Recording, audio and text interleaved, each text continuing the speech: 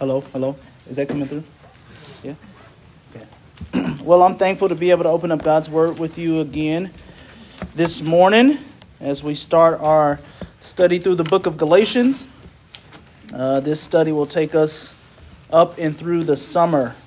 So I believe Anniversary Sunday, the week right before that, will be our final text of Galatians. So I hope you enjoy the study, and I look forward to seeing how the Lord uses it to make much of himself in each of your lives as well as mine. If 6 months sounds like a long time to 7-ish months sounds like a long time to go through 6 chapters, you're likely a guest, so welcome. If you are a guest, I would love to get to know you afterwards. Maybe we can talk. I'm going to pray for us, and then we will start our study in the book of Galatians in a little bit of an unorthodox way, if you will. So let me pray for us, ask the Lord for help. Dear Father, we praise you and give you glory because you're good and you deserve our worship and adoration.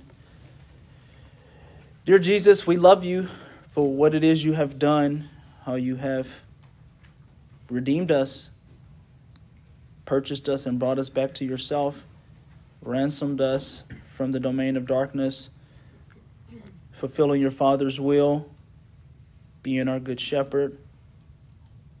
We do love you. Dear Spirit, we worship you and love you for giving us life in Christ, granting us the faith we needed, giving us the truth of Scripture. And so we look to you and ask for your help because we have your word open this morning. And apart from you helping us, we can do nothing. We can't even understand. And so we ask that you would open our minds and our hearts and our eyes to behold the truth here, to love it, and to apply it because you deserve it. I ask these things in Christ's name. Amen. All right, so to start the book of Galatians this morning, I actually want you to turn to the book of Philippians. Told you a little unorthodox start, right? The book of Philippians, we'll flip through. We'll read a couple passages to kind of set the context for Galatians this morning. So Philippians 1, we'll read 1 through 5. I want you to see how Paul greets the church of Philippi. Paul, writing under the inspiration of the Holy Spirit in Philippians chapter 1, verses 1 through 5, he says, Paul and Timothy, servants of Christ Jesus, to all the saints in Christ Jesus who are at Philippi, with the overseers and deacons, grace to you and peace from God our Father and the Lord Jesus Christ. Look at verse 3. I thank my God in all remembrance of you, always in every prayer of mine, for you, always making my prayers with joy because of your partnership in the gospel from the first day until now. Look at Paul's greeting. He introduces himself. He greets them, grace and peace, and then he thanks God for them. Turn with me to Colossians. Turn over to Colossians. One book to the right. Look at how he greets the church of Colossae, verses 1 through 7. Paul, an apostle of Christ Jesus by the will of God, and Timothy, our brother, to the saints who are faithful brothers in Christ at Colossae, grace to you and peace from God our Father. Verse 3. We always thank God the Father of our Lord Jesus Christ when we pray for you, since we heard of your faith in Christ Jesus and the love that you have for all the saints because of the hope laid up for you in heaven. Of this you have heard before, the word of truth, the gospel, which has come to you, as indeed in the whole world, and it's bearing fruit and increasing, as it also does among you, since the day you heard of it and understood the grace of God in truth, just as you learned from Epaphras, our beloved fellow servant. Most first century letters begin in this formula. Most of them follow this 3-part format, if you will. First, the writer introduces himself. Then he names who he is writing to the recipients, followed by some sort of greeting, a way of saying hello. And Paul follows this formula often in all of his letters. Paul, he introduces himself. He says who he's writing to, and then he says hello. If I was writing a letter to you, I'll say, this is Stefan. Hi, GBC. And then I'll give a word of thanks. I praise God, and I'm thankful for what he's done in your life, how he's grown you, how he's matured you, how you're faithful to the truth. This same formula over and over again in Paul's letters. Listen to me, 1 Thessalonians 1-5. You can turn there if you want to. Paul, Silvanus, and Timothy to the church of Thessalonica in God the Father and the Lord Jesus Christ, grace to you and peace. Verse 2. We give thanks to God always for you, constantly mentioning you in our prayers, remembering before our God and Father your work of faith and labor of love and steadfastness of hope in our Lord Jesus Christ. He follows the same format in Ephesians, except he expands it. You guys know Ephesians. Ephesians 1-2, Paul, an apostle of Christ Jesus by the will of God, to the saints who are in Ephesus and are the faithful in Christ Jesus. Grace to you and peace from God our Father and the Lord Jesus Christ. And then in 3-14, he expands his blessing to the Lord. He says we praise God, or we bless God for the spiritual blessings we have, for being chosen, for being predestined and adopted, to being redeemed. And then in verse 15, he says, for this reason, because I have heard of the faith in the Lord Jesus and your love towards all the saints, I do not cease to give thanks for you. Paul, as he wrote to each of these churches, he didn't have to look hard to find a reason to be thankful. As he wrote to his brothers and sisters, he was always encouraged to turn to the Lord and to see what he was doing in their lives, to be thankful. Even the church of Corinth, you guys remember Corinth, they were knuckleheads, right? They were abusing their spiritual gifts and using them in sinful, selfish ways. One man was sleeping with his father's wife. And towards the end of the book, Paul even tells them, hey, it's better if you guys don't get together because your meetings cause more harm than they do good. But that same church, look at how Paul greets them. 1 Corinthians 1-8. Paul, called by the will of God to be an apostle of Christ Jesus, and our brother Sothian, to the churches of God that are in Corinth, to those sanctified in Christ Jesus, called to be saints together with all those in every place, call upon the name of our Lord Jesus Christ, both their Lord and ours. Grace to you and peace from God, our Father, and the Lord Jesus Christ. Verse 4. I give thanks to my God always for you because of the grace of God that was given to you in Christ Jesus. He doesn't look far to find a reason to be thankful. Paul always has something to be thankful for when he thinks about the Christians, when he writes to his people. Now turn over to the book of Galatians with me. Right after 1 Corinthians. The salutation here in Galatians is significantly different. There's a sharp contrast in how Paul introduces himself in this letter to the Galatians.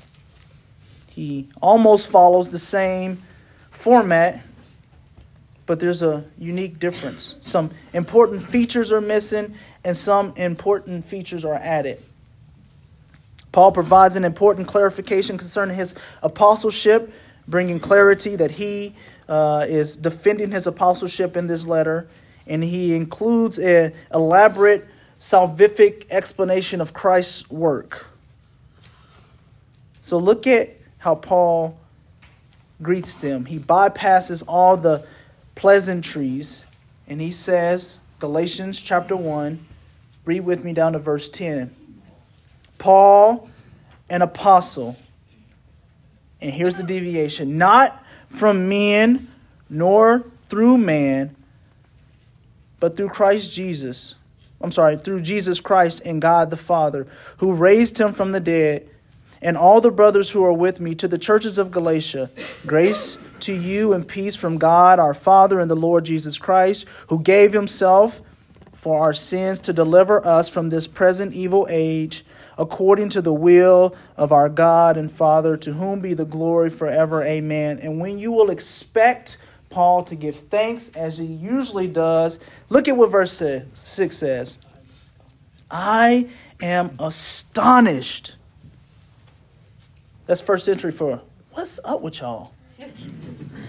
I am astonished. I can't believe it that you are so quickly deserting him who called you in the grace of Christ and are turning to a different gospel.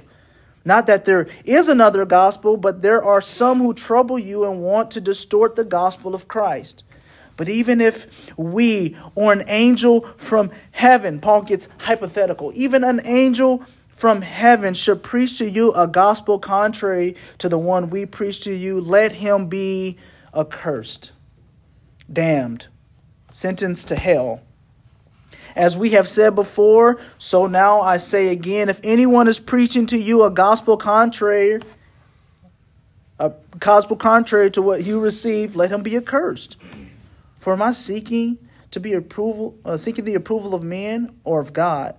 Am I trying to please men? If I were still trying to please men, I would not be a servant of Christ. There's a different tone in the letter, a sense of urgency on Paul's part. Why? Because this letter, the gospel is at stake. Paul bypasses all of the greetings that we would be accustomed to because he sees that there's an urgent need. Just as a little background on the book of Galatians, it's written around 50 AD or so. This letter is the only letter of Paul that is meant to be circulated to different churches. All the other letters that he writes are circulated and do get circulated, but this one was meant to go to different churches. It's written for the purpose of being circulated to the churches of Galatia or modern-day Turkey. Paul writes this letter immediately following his first missionary journey. He founded these churches on his first missionary journey. You can read Acts chapter 13 and 14 this afternoon to get the background on that. And this is directly following the Jerusalem Council you can read about in Acts chapter 15. Which, as you read Acts chapter 15, it provides really helpful background to what Paul is writing against. If you can turn there, go to Acts chapter 15. We'll read it together. Just so that you can see the problem that Paul wants to address. Acts 15, 1 through 12. I'll read it quickly. If you get there, you'll see Paul is trying to answer the question in Acts chapter 15. They're trying to answer the question of what is exactly necessary for Gentiles to become born-again believers in Christ.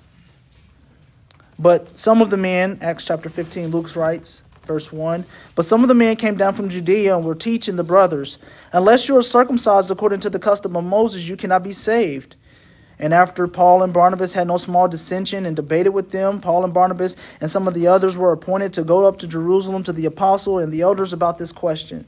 So being sent on their way by the church, they passed through Phoenicia and Samaria, describing in detail the conversion of the Gentiles, and brought great joy to all the brothers.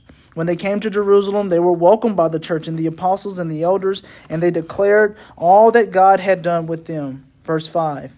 But some believers who belonged to the party of the Pharisees rose up and said, it is necessary to circumcise them and to order them to keep the law of Moses. The apostles and the elders were gathered together to consider this matter. Verse 7. And after there had been much debate, Peter stood up and said, brothers, you know that in earlier days God made a choice among you that by my mouth the Gentiles shall hear the word of the gospel and believe. And God, who knows the heart, bore witness to them by giving them the Holy Spirit just as he did us.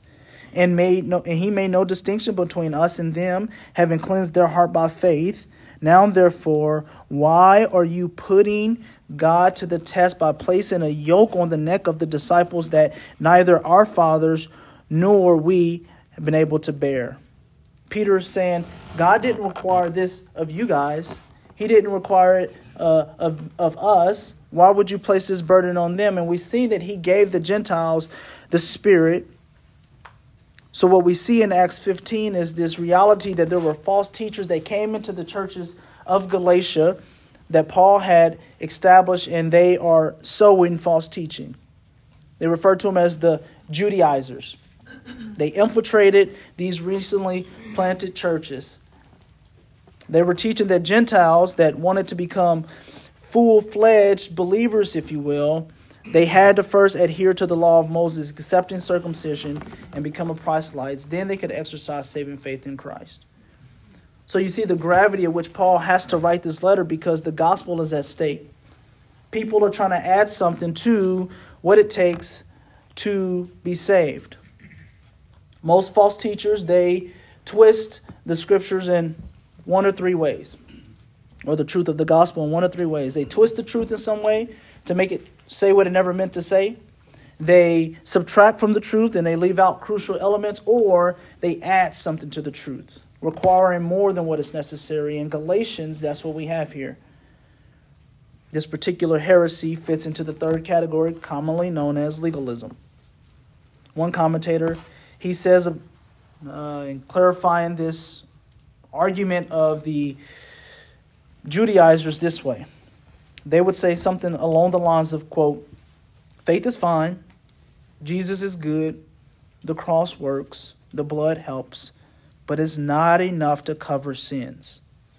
To be dressed for heaven, you've got to add to your wardrobe a few religious accessories, like Sabbath worship, circumcisions, etc. End quote. What's his point? They wanted to add to the gospel Christ plus something.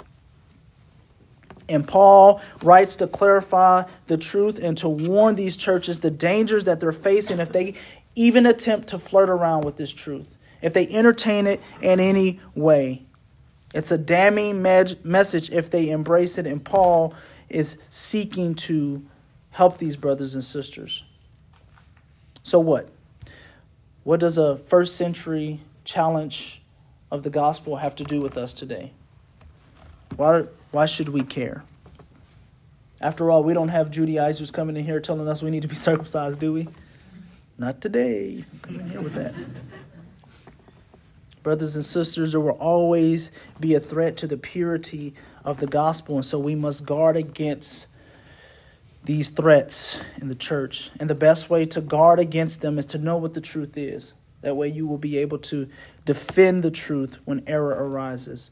And Paul's going to help us this morning as he defends his apostleship and as he encourages these brothers in this greeting. We'll look at the first 5 verses, but the theme of where we're going is this gospel has to be seen as correct. It has to be properly understood, and the book of Galatians is going to help us understand that as we walk through it. So look with me at the first 5 verses as we start our study this morning. I'll read them. Paul says, Paul, an apostle, not from men nor through man, but through Jesus Christ and God the Father, who raised him from the dead, and all the brothers who are with me, to the churches of Galatia, grace to you and peace from God our Father and the Lord Jesus Christ, who gave himself for our sins to deliver us from this present evil age, according to the will of our God and Father, to whom be the glory forever and ever. Amen.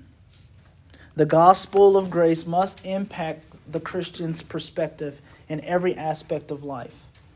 Paul is going to look at the gospel effect in his life, the grace impacted in his life. And so from Galatians 1 through 5, we'll look at how the grace impacts the way Christians understand the life in 3 areas. 1, how it impacts how you see yourself, the perspective you have of others, and how you view eternity. So look at verse 1 with me. Paul, an apostle, not from men nor through man, but through Jesus Christ and God the Father who raised him from the dead.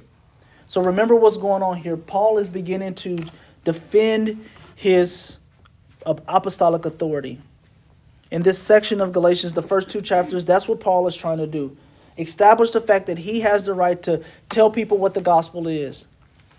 He must do this not for his own benefit, but because the gospel he preached to the Galatians is tied to their understanding of knowing that Paul is from Christ. He has the authority to talk about the gospel because he is from Christ. He says, Paul, an apostle. We're familiar with this word apostle. It's a messenger, a sent one, a representative. Someone who represents someone that's commissioned directly by someone else to speak on their behalf. The authority that a person has who is commissioned is found in the person who commissioned them. If I commissioned you today to go to Fort Riley military base and to tell them to do specific military plans, you might find yourself arrested in a dark hole somewhere. I just don't have any pool there. But if the president were to commission you to go there, people might be inclined to listen to you, right? Because your authority that you have as an apostle, as a representative, is tied to the one who sent you. Paul here is saying, hey, I was not sent from men nor through men, but through Christ Jesus. Jesus Christ. It's marking a stark contrast. But look at how Paul explains who he's not sent by. He says, not from man nor through man. This language, I think, provides us some insight to what the argument of the Judaizers would have been. Paul is not a real apostle. He's maybe a lowercase apostle. He didn't walk with Jesus. He didn't experience Jesus' life on this earth. So at best, maybe some of the other apostles commissioned him. Maybe Peter said, go ahead and tell them about Jesus. Paul says, no. It's not from men in general or any particular man. Paul wants to make it clear that his apostleship has no ties and doesn't originate from any man. And if you think about it, it could be a legitimate argument. If Peter told him to go preach the gospel, he has rights to preach the gospel.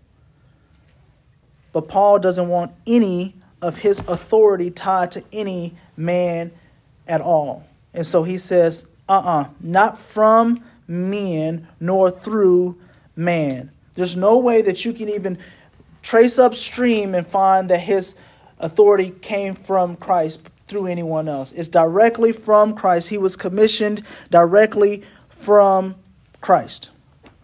Look at the grace that oozes out of this. Remember who Paul was? Saul, persecutor of the church, determined to stamp out the faith that he's now saying he is an apostle of.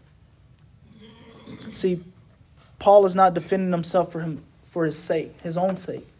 He's defending himself because the gospel is at stake here. Paul affirms, no man has sent me, no man has commissioned me, only Christ and God the Father. The Apostle Paul's credentials were authenticated because of who deputized him. And his greeting is making it clear that he understands who he is representing. Paul, the apostle, formally Saul, the persecutor.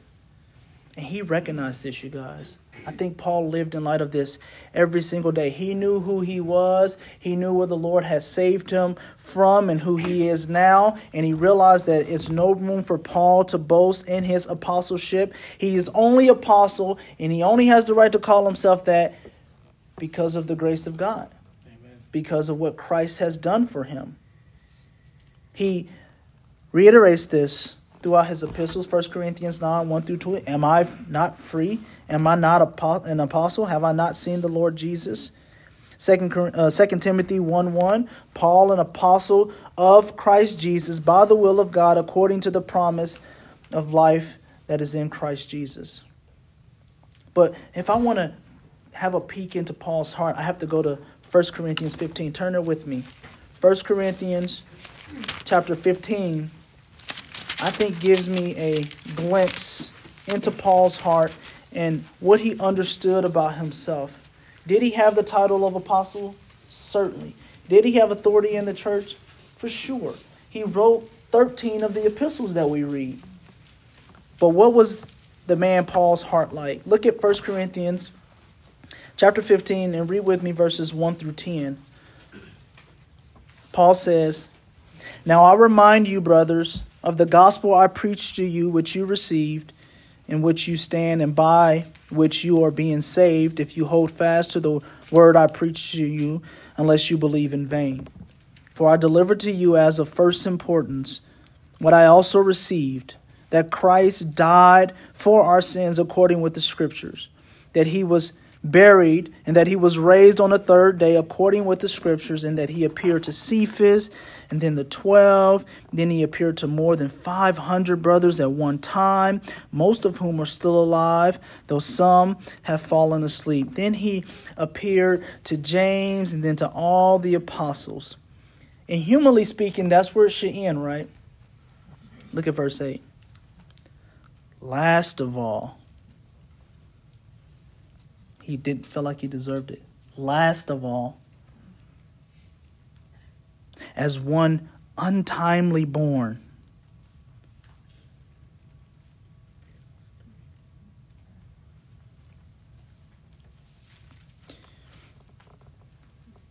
he appeared to me also.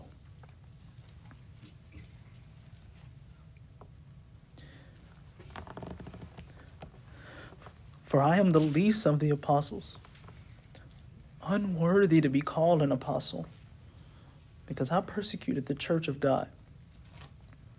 Look at what he says. "But by the grace of God, I am what I am. And this grace towards me was not in vain. On the contrary, I worked harder than any of them, though it was not I, but the grace of God that was in me." See, Paul didn't flaunt his apostleship badge for his own sake. He believed that he was unworthy to be called apostle. He believed, last of all, he was untimely born. Paul here, he flaunts his credentials only for the reason of helping these people understand that the gospel that he preaches is the right gospel. We understand this, right? This is common. If you discredit the man, you can discredit his message, right?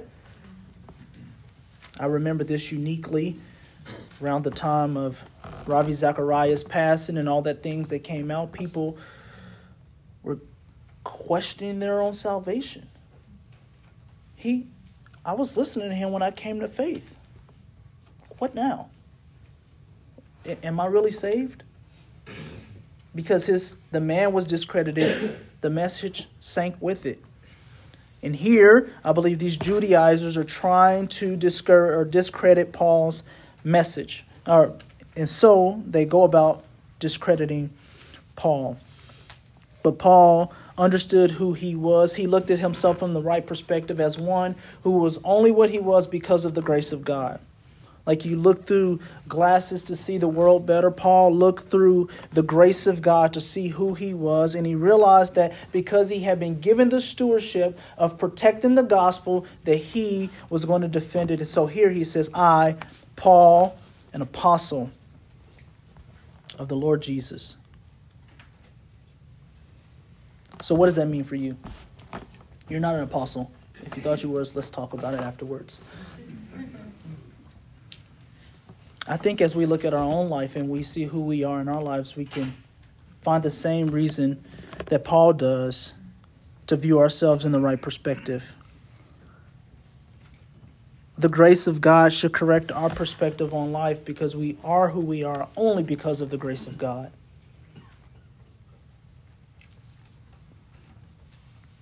What should this do for the heart of the believer? I think it should cultivate thanksgiving for us, you guys, and humility. Paul has humility and thanksgiving oozing out of him. Apostle of Jesus Christ. Why? By the grace of God. Paul's divine appointment encourages us in our divine appointment. No, we are not apostles, but we're all children of God, born again by his grace, appointed for the work that he has given us here on earth. Each of us have our different arenas of life that we're responsible for. Each of us have people that we can impact for the truth. Why? Because of the grace of God. Look at yourself the way that Paul does. The influence, your jobs, your responsibilities. As you see yourself through grace-saturated lenses, it'll help you as you do work for the Lord here on earth. Look at point 2 in your handouts. This Christian grace that we've received, this grace that we have, should saturate how we perceive others as well. Paul says, to all the brothers who are with me, to the churches of Galatia, grace and peace to you from God our Father and the Lord Jesus Christ. Paul invites these churches of Galatia to consider his defense, and he does so not from his own authority alone. He does say Paul, an apostle, but he also says the brothers who are with me. I'm not the only one believing what I believe. As he goes on to expound what the gospel is, he's going to make it clear that this is not only him who holds this position. The men who are with me, all the brothers who are with me, Paul says. This is not his own opinion that he's appealing to, but it's an understanding of a common Christian faith. Martin Luther commented on this verse. He says this, quote, Paul, he's speaking about, adds a good measure of argument that he does not stand alone, but that all the brothers that are with him attest to the fact that his doctrine is divinely true. Although the brethren were not apostles like himself, yet they are all of one mind and think and write as I do, is what Paul is communicating, end quote. He calls them brothers. You see that there? Brothers. It's indicating a close relationship, intimate relationship with one another. Members of the same family, born of the same origin, brothers, Paul says. This language we are familiar with. It's common in the New Testament, but I think we can overlook its significance sometimes. I know I did when I was studying. It's a simple reminder that believers are of the same family.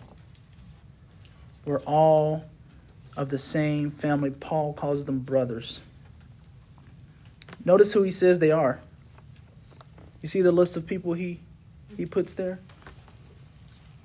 He doesn't tell us who they are. He doesn't give names. Paul, he's okay with giving names. We read Philippians 1 earlier. He mentioned Timothy. We read Colossians 1 earlier. He mentioned Timothy. And then in 1 Thessalonians, he mentioned Silvanus and Timothy. He's okay with name dropping. Paul tells us here, I'm not the only one believe this. Who else believes it? Instead of giving names, he tells us not who they are, because that's not important. He tells us what they are. What are they? They're his brothers. Yeah, they got the same heavenly Father. Jesus is their eldest brother. What's important about these men, Paul? They're my brothers. Yeah, all believe in Jesus. Paul was not on his apostolic high horse. He was okay with being with people. In fact, he desired to be with people. It wasn't I, Paul, the apostle. It was I, Paul, the apostle, and my brothers. And this is how we should view people, right? But even look at what he says next. And to the church. He calls them church, the churches of Galatia. Paul is writing the people that he certainly has disagreements with as brothers. The church. This is the church.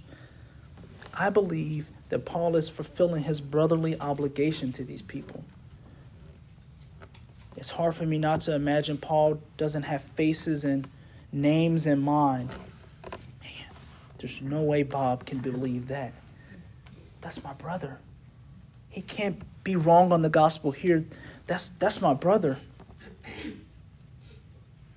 Paul is moved by his brotherly love for these men because he believes them to be in Christ. And so he writes them, hey guys, you got to get this gospel thing right. You can't be adding things to the gospel. It's Christ and nothing else. Come on, Bob. You think it was something named Bob? And probably not Bob. Galatia. You must understand the truth. He calls them the ecclesia, the church, the called out ones, the local assembly. These are the people who gathered together because they had one thing in common primarily, and that was they all trusted in the Lord Jesus. And so Paul writes to them, brothers, the brothers are with me. We write to the churches of Galatia. Then he says this, grace to you and peace from God our Father and the Lord Jesus Christ. Grace, familiar with this term. We see it when we drive up every day, right? The unconditional goodwill of God towards men, expressed primarily in the saving work of Christ. Galatians 1:6, we'll study those verses next week. He says, I am astounded that you are so quickly discerning him who called you in his what? The grace of Christ. Grace is the unmerited, undeserved, unearned favor. You know the old acrostic, God's riches at Christ's expense, right? Not because of anything you've done, not because of anything that you've earned, but because God chose to do so. He says to them, grace and peace to you. Now I ask myself, why does he always say grace and peace? Read all of his letters. Grace and peace. 1 Corinthians 1:3. Grace and peace. 2 Corinthians 1:2. Grace and peace. Ephesians 1. Grace and peace. Grace and peace. He always puts them together. And grace is always first. Why? Because you can't know peace without grace. First, grace must come in your life, and then you can have peace. Remember Paul in Romans 5:1? We have peace with God. Why? Because of what Christ has done. Here, Paul says, grace and peace, not from some king or governor, but from who? God our Father and the Lord Jesus Christ. Grace must come first, and then you can have peace. I'm cutting away as we go, you guys, so bear with me. I have a quote from Dr. Martin Lloyd-Jones here. He says, quote, grace is the beginning of our faith. Peace is the end of our faith. Grace is the fountain, the spring, the source. It is the particular place in the mountain from which the mighty river you see roll into the sea starts its race. Without it, there will be nothing. Grace is the origin and the source and the fount and everything in the Christian life. But what does the Christian life mean? And what does it produce? The answer is peace. So there we have the source, the eternal estuary leading to the sea and beginning and the end, the initiation and the purpose for which it's all meant to be designed. Grace and peace. Grace and peace. Brothers and sisters, remember this. Just that you're brothers and sisters. The ones who have experienced grace, and now you have peace with God. We've been given the privilege to steward the message of reconciliation and to go out into the world and tell them about Christ and to preach to them this undeserved favor, this grace that we have. Paul here is addressing the church who's getting the gospel wrong, and he's trying to clarify things for them as we go throughout the book. And he starts off by saying grace and peace. And so preach grace and peace to yourself, and preach grace and peace to others as well. For the sake of time, let's move on to the last point. A Christian must have a grace-saturated perspective of eternity. Paul, speaking of Christ, he says in verse 4, who gave himself for our sins to deliver us from this present evil age, according to the will of God our Father, to whom be the glory forever. Amen. Central to Paul's attempt to woo these Galatians back to the true gospel is his insistence throughout the book, throughout the letter, of the cross of Christ and its unique sufficiency as the means of salvation. Paul is going to press again and again that Christ is sufficient and his work is sufficient. And here he displays or portrays Christ's work as a rescue mission. He's delivered us from this present evil age. Embracing the cross of Christ, you're being delivered out. You've been saved out, rescued out of this present evil age. Why? He says, because Christ gave himself. Who gave himself for our sins to deliver us from this present evil age. Christ laid down his life for those who would come to him. He did so that you can be rescued. I'm not going to make it, you guys. Titus 2, for the grace of God has appeared, bringing salvation to all people, training us to renounce ungodliness and worldly passions, and to live self-controlled, upright, and godly lives in this present age, waiting for the blessed hope and the appearing of the glory of our great God and Savior, Jesus Christ, who gave himself for us to redeem us from all lawlessness and to purify for himself a people for his own possession who are zealous for good works. Christ died to save us out, to rescue us. Christ's offering is not the only procurer of his people's forgiveness from the past sins, but to deliver them from the realm in which sin is irresistible, and to move them to the realm where he is Lord. And one day he's coming, and one day he's promised to come back for us and to take us and to separate us completely from the very presence of sin. And I would urge you, believer, to occupy your mind with these things. This rescue mission that Christ has done, that he has accomplished for us, do you think about it? Does it motivate you? Does it encourage you? Spurgeon says, quote, Christ died for our sins, not for our virtues. It is not your efficiencies, but your deficiencies which entitles you to the Lord Jesus. It is not your wealth, but your lack. It's not what you have, but what you don't have. I thought that was really good. Unquote. One day Christ is coming back. And when you think about this, believer, as you dwell on the fact that you've been the receiver of grace and therefore you have peace and you are where you are only because of the grace, and that Christ has rescued you out of the domain of darkness, and one day he's coming to separate you from the very presence of sin, what is your response? Look at what Paul's is. To whom be the glory forever and ever. Amen. He worships. He simply worships. Because he has to? No, because he's thankful. He's thankful for what the Lord has done, and this is the natural reaction for every Christian who meditates on the truth that Christ has redeemed you, has brought you back, who has rescued you, who has delivered you from this present evil age. You respond with a similar doxology as Paul does. You ascribe glory to the Lord. And that's what we get to do this morning. That's what we get to participate in every week. And that's what we get to do in our homes every morning. Amen. We should be very thankful as we look at our lives and we have a graced perspective of ourselves. It'll impact how we have a graced perspective of others, because we've meditated on the fact that we have an eternity ahead of us where we'll worship God. I'm out of time. I cut a lot. I'm sorry. Let me pray for us. Father, thank you for your grace and thank you for your kindness. We know we don't deserve it. We know you spanned a great distance to bring us to yourself.